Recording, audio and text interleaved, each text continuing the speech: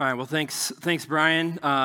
Guys, can I just tell you, some of you guys may know this, and maybe you don't. I was raised in the EFCA. My dad was a senior pastor, and it has just been a wonderful privilege for me to kind of grow up, and no denomination is perfect, but I love the EFCA. I love what it stands for. I love the ethos, the theology, and the practice. There's so much that's good for us to celebrate in that, and so Brian has been, even though Brian and I are really both brand new in our roles as we get to know each other and learn, we're just really excited to build a friendship and a partnership for the sake of the gospel. And so, we're just really looking forward to see the way that God moves going forward. So, hey, as you can tell, this morning is going to look a little bit different as the results of all these things. I'm just trying to keep this from falling off.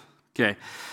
This is 4 cups, and we're going to walk through the Passover Seder meal. Because if you know, today is Palm Sunday. And so Palm Sunday is the day that we historically celebrate when Jesus would have entered into Jerusalem for the Passover feast. And the Passover is one of 3 required festivals that all Jews from the known area in Israel would have had to come down to, or not just had to, got to, right? It's not a must-do. There's this privilege, this opportunity. And so they would have traveled from wherever they lived and would have come down to Jerusalem for this week-long festival. And if you don't know this is crazy.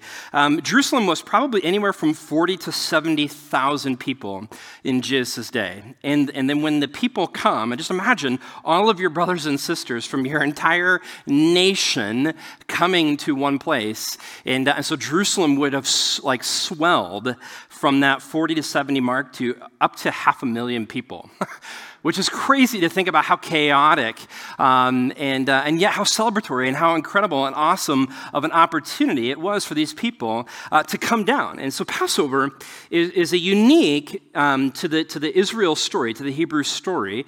But in first parts, it's that it celebrates the transition from winter to spring. Now, in maybe like places like the South don't understand as much as we do up here, right?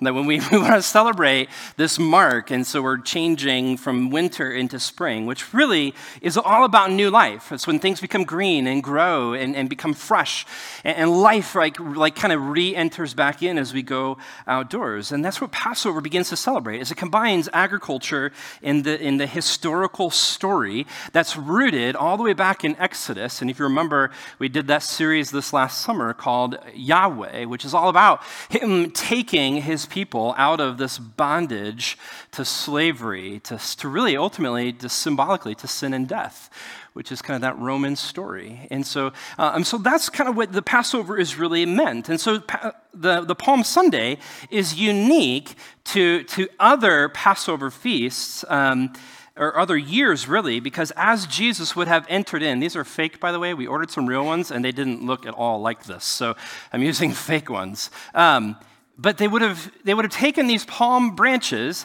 as Jesus would have entered in, and really the entire city would have hailed Jesus as king. And so here's this 30-year-old carpenter who happens to have the ability to heal people, right? Touch leprous people and be healed, and to raise people from the dead. I mean, it's this crazy, awesome guy, and then he also has this fundamentally, intrinsically powerful teaching that whenever he speaks, people listen. And so people would have waved these things as he came in and hailed him as king. And I wish I could tell you more about that entry, because there's so much there, but we don't have time. But what we need to know is that the entire city would have been stirred. And so if you think like 40,000 to 70,000 people on a typical day in Jerusalem, Passover, as people are starting to enter into the city, think about how that number is multiplying, and yet the entire city would have been stirred. Who is this man that we are celebrating really as king? And so there's so much hope centered around this one key 30-year-old carpenter, right? Which is strange. It's a strange story. And this is the hope, that there's so much hope there. And so, as we know, they're coming into Jerusalem for the Passover. And so what we're going to do is this morning, we're going to shift from that Sunday, and we're actually going to jump to Tuesday. And we're going to celebrate and kind of walk you through kind of two different things, how people would have prepared their home for Passover, and then how they would have participated in the Passover together. So that way we can get a better picture, hopefully, of who Jesus is and really what he was doing when he became the sacrificial lamb for the people. So if you've got a Bible, we're going to be in Luke chapter 22. We're going to start in verse 7, okay? And here's what it says. It says, "Then came the day of unleavened bread on which the Passover lamb had to be sacrificed." Verse 8. "So Jesus sent Peter and John, saying, 'Go and prepare the Passover for us, that we may eat it.'" Then this is funny because the disciples, right, Peter and John say, or somebody says to Jesus, "Where will you have us prepare it?" Okay, so if you remember, the entire city is really in the midst of exploding population-wise. Everybody's coming in, and if you're like the disciples standing by, who's going to tell Jesus we should have reserved a room 6 months ago? Right? This is like Jesus. Like, I don't know if you remember the beginning of your story, but your mom and dad went to an inn. There was no room. I'm sensing a pattern. I'm sensing a theme here. What's going to happen? This place is packed. It's absolutely crazy. And you think that we're just going to go randomly find a spot. And Jesus, in verse 10, says, he said to them, "Behold, when you have entered the city, a man carrying a jar of water will meet you. Now follow him into the house that he enters and tell the master of the house, the teacher says to you, 'Where is the guest room where I may eat the Passover with my disciples?' And then he will show you a large upper room furnished, and so prepare it there." And so this is bizarre, right? So again, the city is just massively huge, and they probably would have come in the southeastern gate of Jerusalem right next to the pool of Siloam, which is one of the very few places in Jerusalem that you can gather fresh water.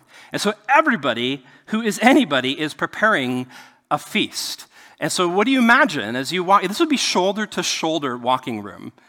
Just massively chaotic, because everybody is coming down with a jar to get water to give to their thirsty friends and to prepare their meal. So everybody's getting water, and he says, "Find one person.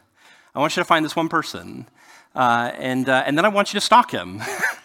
Follow him to his home. This is weird, right? And again, you're asking, Jesus, are you sure this is what you want us to do? And all these hallways, these streets would have been very narrow. And again, everybody's there. And so I just kind of picture Jesus sending these spies. You ever see those movies where they're trying to follow people through a crowd and they're swim moving people and shoving people out? You can't lose him. Don't lose him. The Passover feast rests on us following this dude to his home. And so they find him, and they follow him, right? In the verse 13, it says, "And they went and found it just as he had told them," right? So rule of thumb, don't doubt Jesus. Even if it sounds bizarre, it's like one of those disciples, Peter and John, is like, I told you everything's going to be fine. It's going to work out. Jesus he's so good at these things, right? He's so perfect. And so then what they do, though, at the end of that verse 13, and then they prepared the Passover.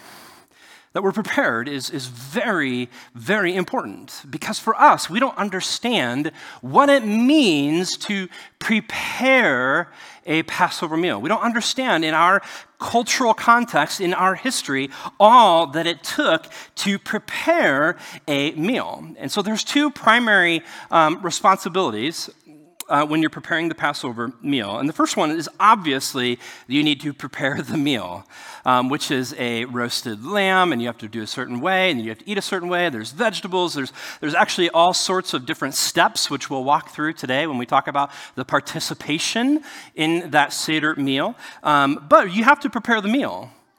But here's the key. Before you can ever prepare the meal, you have to what? You have to prepare your home. You're like, what? What does that mean? Well, in their times, what they would have had to do is that they would have had to rid their entire home of any form of leaven. any form of yeast, it was gone. So like imagine this doing this in your own home. So go home today and just look in your pantry and try taking out everything that has yeast. And so all the donuts, all the cupcakes, right? All of the things that we praise Jesus for, really, it's gone, it's out. You have to take it out of the pantry and it's done. And you have to get it out of your house. But then it doesn't stop there. That's not good enough. What you have to do is that you would have had to sweep out the corners of that pantry, maybe even wipe down the shelves, get a Q-tip, and go through. I mean, there can be no piece of yeast in your home. And then you're like, okay, so maybe the pantry, but now just imagine all of the other places in your home that are a black hole for crumbs. You got to go to the downstairs, like that downstairs grody couch and peel apart the cushions. And then you got to get the vacuum and you got to like suck out all of that leaven. Every single piece of leaven, of yeast in your home needs to be out. And you're like, that sounds terrible. Why would I ever do that? Here's why. And there's several reasons why, but here's the one I want to tell you, is that leaven in the Bible is a picture of what? Sin. It's a picture of sin. Because leaven, when it enters into bread, when you put leaven in bread, what does it do? It expands. And the same thing is true with our sin. And so when I think about sin or pride or greed or envy or lust or jealousy or anything that's connected to my brokenness and my selfishness, it can start so small. But when it enters in, it rises and it poofs and it bloats us up. Right? It puffs us up. And so what we need in this moment, this removal of all the leaven from our house, is really creating a posture of humility. It's to say, this is who God is. This is a right view of God in his justice, his holiness, in all of his goodness, in his view as he is set apart from sin, and yet here's me. Broken, sinful, messy. And so it's this right view of who God is and this right view of ourselves, this humility. And I think this is really important, is that when we think about them in their culture and in their setting, the participation in the Passover feast was extremely dependent on your preparation of your home. And I think what's true for us is that you could go home and do all of this, by the way, and take this very seriously and do it very intentionally. The good news is you don't have to. You can keep the cupcakes, okay? But for us, we have to realize that there's a preparation of our heart that needs to happen. And I think that's very easy for us. When Easter comes, it comes and it goes without us really doing the preparation that we need to allow the Spirit to do the work that he needs to do or that he wants to do in our lives. And so it's incredibly important. And so we're going to talk about the participation. So that's all the preparation. And so what does Jesus do? Well, I guess Peter and John, right, they prepare the meal. And then Jesus, in verse 14, comes with his disciples. And they're going to participate. So it says in verse 14, excuse me, and when the hour came, he reclined at and the apostles with him, and he said to them, I have earnestly desired, that's super important, earnestly desired to eat this kosher hot dog, regular meal? No, this Passover with you before I suffer. You see, Jesus knows that the entire Old Testament system is built on what? The sacrifice of lambs, but it's perpetual. So it starts with disobedience, and then it goes to sacrifice, but then it keeps going, and it keeps going, and it keeps going, because the sacrificial lamb was never enough to actually atone for the sins of people. So it was constant, and it was continual. And Jesus knew that he wasn't here just to celebrate a special meal with his disciples. He wasn't here to celebrate the Passover. He was here to become the Passover lamb. And that's incredibly, incredibly important. So he wants to walk through this meal with his disciples. And so we call this, or people call this the Seder, and that really just means it's a ceremonial, traditional dinner. And we don't know exactly how Jesus would have celebrated this, but this is one way in which he may have celebrated it. And they would have had four different cups, and just as filled with my Welch's Concord grape juice. And these 4 cups represent the fourfold blessing of redemption in the story of the Bible, this fourfold redemption, story of redemption. And the first cup is actually called the cup of sanctification, which is talking about our need for salvation. It's this being in tune with our brokenness, being in tune with our marred image, as we are marred in the image of God as a result of sin. And so then at each cup, they have these different little traditions that they would do to be intentional about how they take this meal. And so in this first cup, what they would have done is they would have passed around some parsley or something like this. And then each person would break a piece off of this. And this parsley represents the green, the greenness represents our lives, like that we are growing, that we are alive. But then what they would do is that they would grab some salt water, and the salt water represents our tears.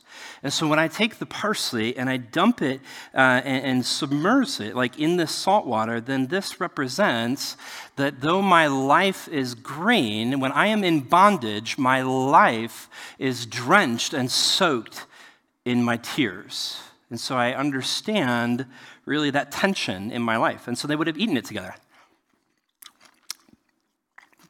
I put a lot of salt in that water. Really, really gross. But we remember, don't worry, there's more to come. We remember, though, that the Messiah came to save his people in a similar way, that as God came and saved and rescued his people out of Egypt, when they passed through the what? The Red Sea, which was salty water. And so there's all these stories, these pieces that get tied together. In fact, it kind of reminds us of Isaiah 53, right? These first few verses. It says, "He was despised and rejected by men, a man of sorrows and acquainted with grief. And as one from whom men hide their faces, he was despised, and we esteemed him not. Surely he has borne our griefs and carried." Man, I'm a terrible typer. I gotta get somebody to help me. "Our sorrows, yet we esteemed him stricken, smitten by God, and afflicted." I need a drink, sorry. It just stays, like the parsley just kept chewing and just kept going.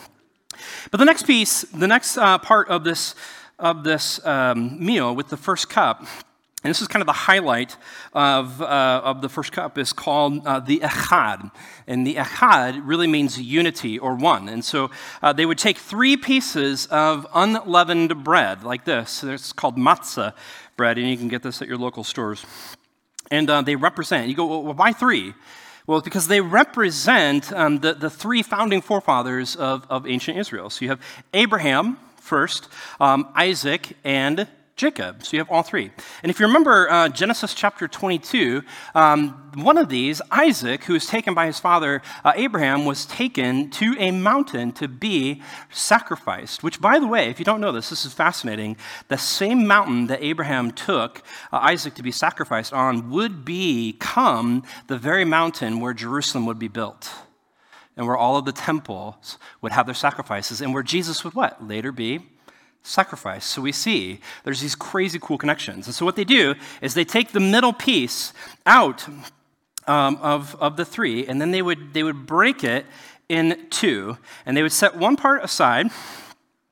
They would put the other part back into the middle, and then this broken piece they would wrap in a kind of a special linen cloth. And this piece is called the afikomen. And the afikomen just is a Greek word for that which comes later, or that which comes after. And so what they would do is they would take this and they would hide it in the home. And so then at the beginning of the story, there's much intrigue about what it is. We know that the first cup is all about our need for salvation, and whatever the solution is wrapped up in this sacrificial something. And so it's hidden, and so that would be hidden somewhere in the house.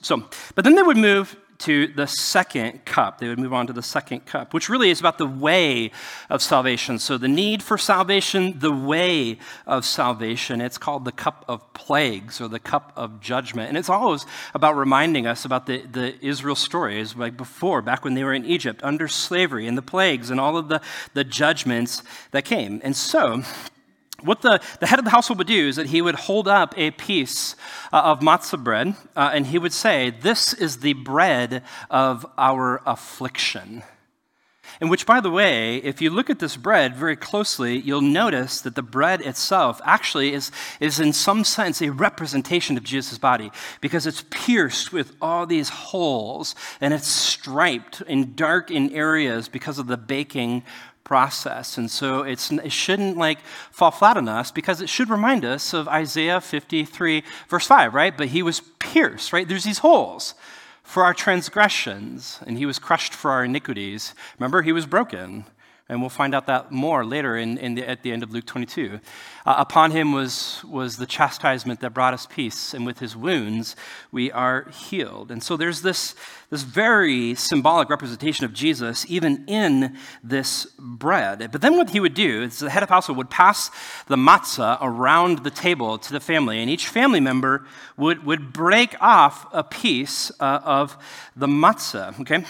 And the first thing that they would do is that they would take bitter herbs. And bitter herbs is usually horseradish, which, if you know, horseradish is really pungent. There's these binary chemicals. I don't understand it. My father-in-law told me last night.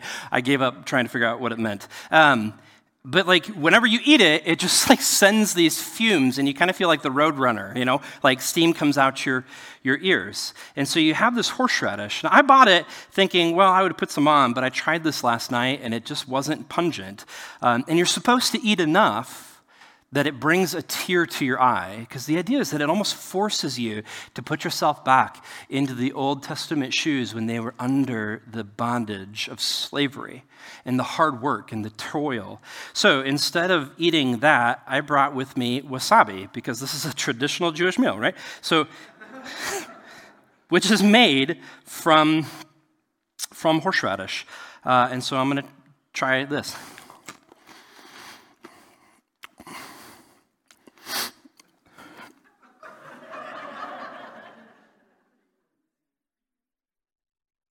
This is supposed to bring a tear to your eye.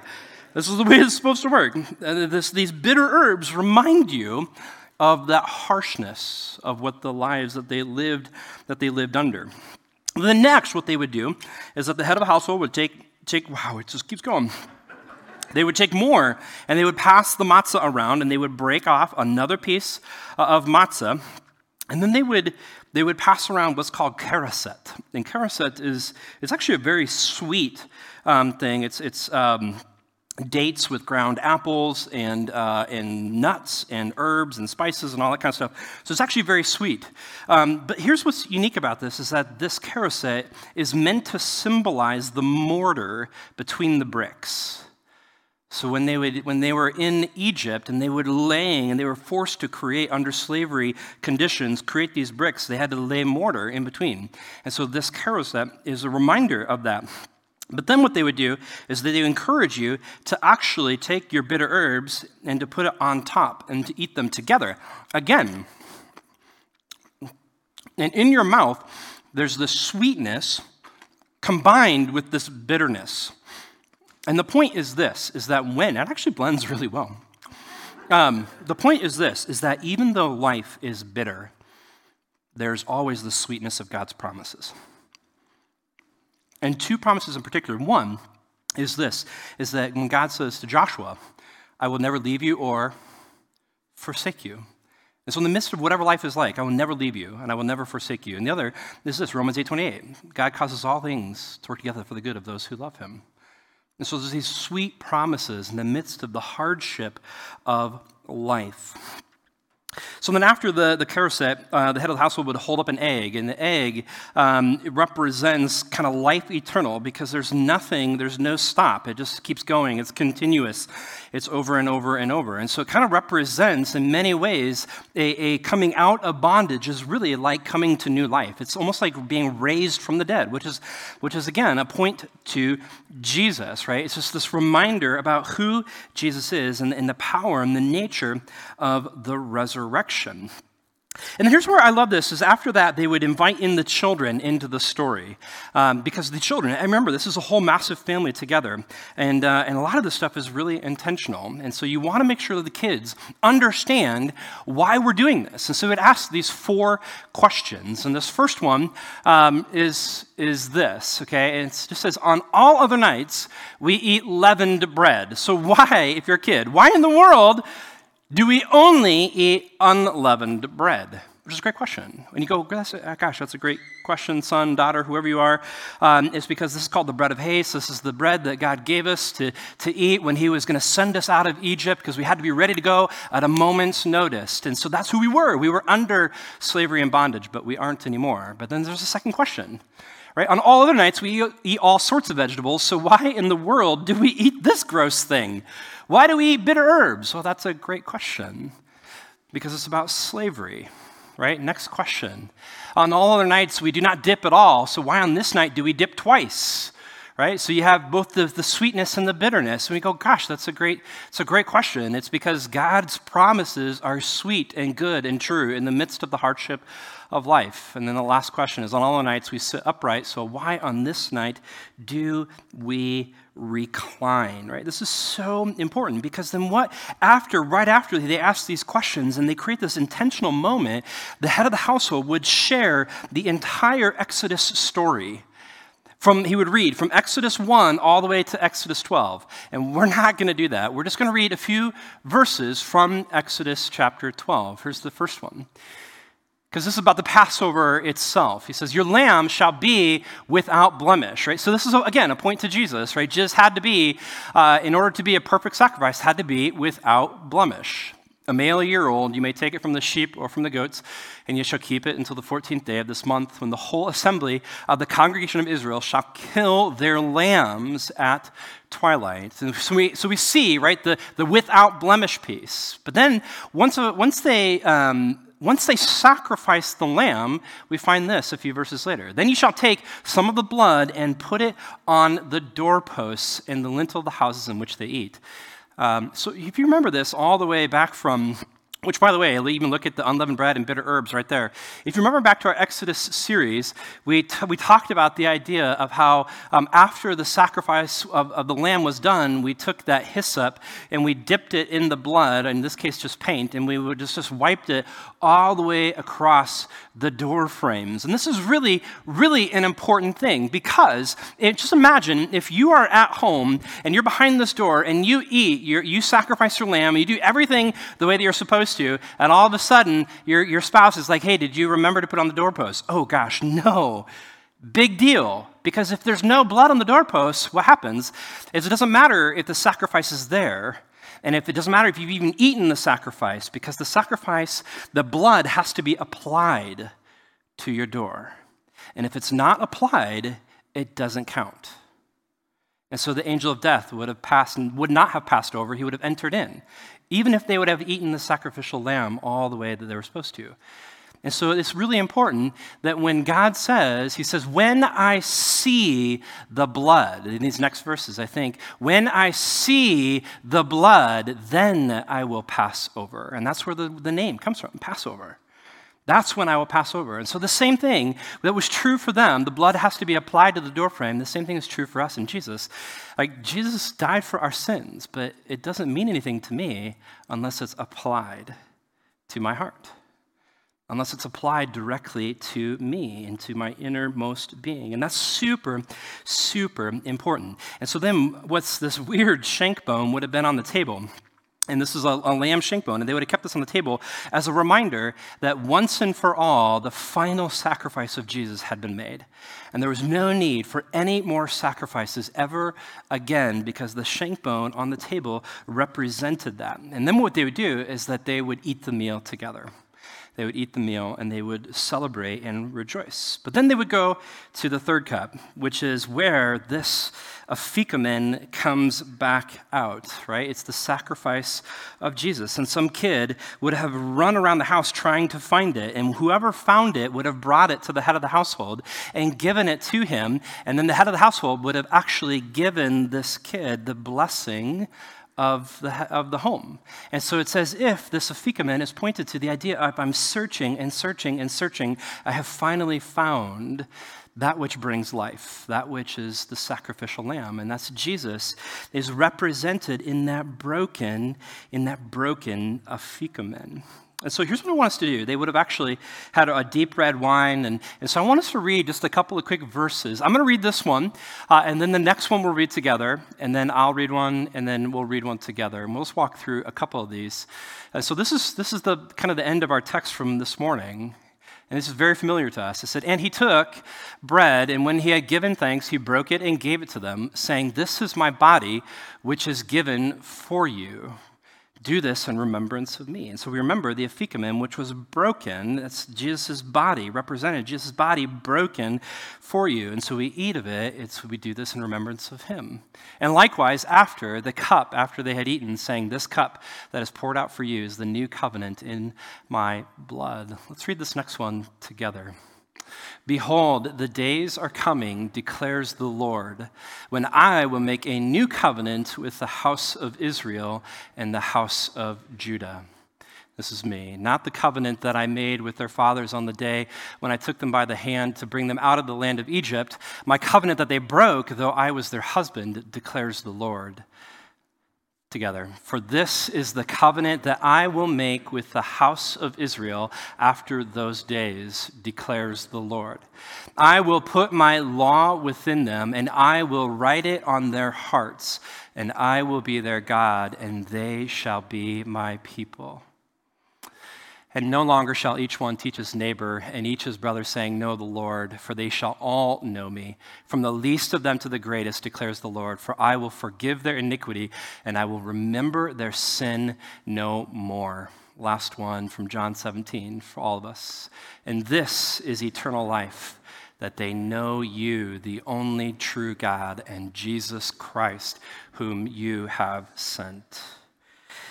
So when we think about these cups, the first one represents our need for salvation. The second one represents that God will provide, that Yahweh will provide a way of salvation. And it's not just through the sacrifice, it's through the application of the blood. And then the third cup represents just this remembrance of us as we look to Jesus and go, all of what happens here is fulfilled in Jesus.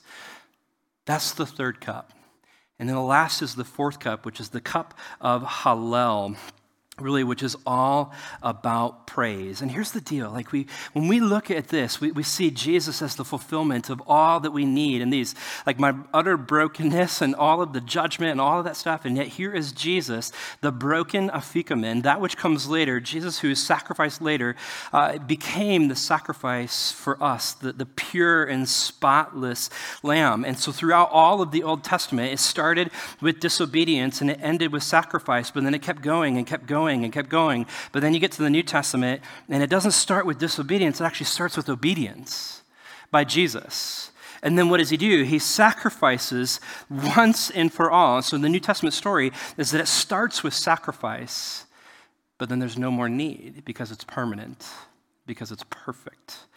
And that's the world that we live in. And so we praise, that's that fourth cup, we praise Jesus. And it gives us this newfound perspective. And so we can say, like John says, the next day he saw Jesus coming toward him. And he said, what? "Behold the Lamb of God who takes away the sin of the world." That's the meal. That's the Seder meal. And yet, sometimes we celebrate communion, right? And we do this on a once-a-month basis. We do it with a tiny wafer and a little thing of grape juice, which is great that we keep our hearts and our minds attuned with those types of things. But when I give that and I look at that in the picture, and we just barely touch the surface of what all that this meal entails, and all of a sudden we look at that and we go, man, that's pretty small. And this meal represents something so much bigger and something far more intentional than we oftentimes give it. And so this Friday, you'll actually have the opportunity, if you come to the prayer experience, to actually take communion and to break bread and to do that as we lament after all of the hope that people have around Jesus, because just 5 days later, a few days later, after his triumphal entry, they find him hanging on a cross. And it seems like all of their hopes are gone. and they have to lament the brokenness of the world, and yet to experience and wait to experience the joy of the resurrection. So let's pray together. Father, Lord, we come to you this morning and we just rejoice. Help us to rejoice this morning as we look at this meal, as we look at the intricacies, the intimacies of this, the intentionality of this meal in a way that maybe Jesus would have actually celebrated with his very own disciples, would have walked through some of these elements. The dipping in the bitter herbs and the dipping in the sweet carousel and in all of these components, as he would have been pointing his disciples over and over and over, not to the continual sacrifice and not to the expectations of the world for him to be king, but to him in the way that he would become the sacrificial lamb that would end all sacrifices forever, that we would have forgiveness of sins and life eternal for those who choose it, for those of us whose blood, that blood of Jesus, is applied into the very door of our hearts. And so, Lord, I pray that you would help us to focus on that, to find celebration in that. And even as Brian used the word overflow, that we love the world because you first loved us. And so would we overflow with that celebratory good news? As we sing this last Hosanna, would we praise you as we remember that Jesus came not to be served as king, but to die on a cross, to serve us. In your name we pray. Amen. Amen.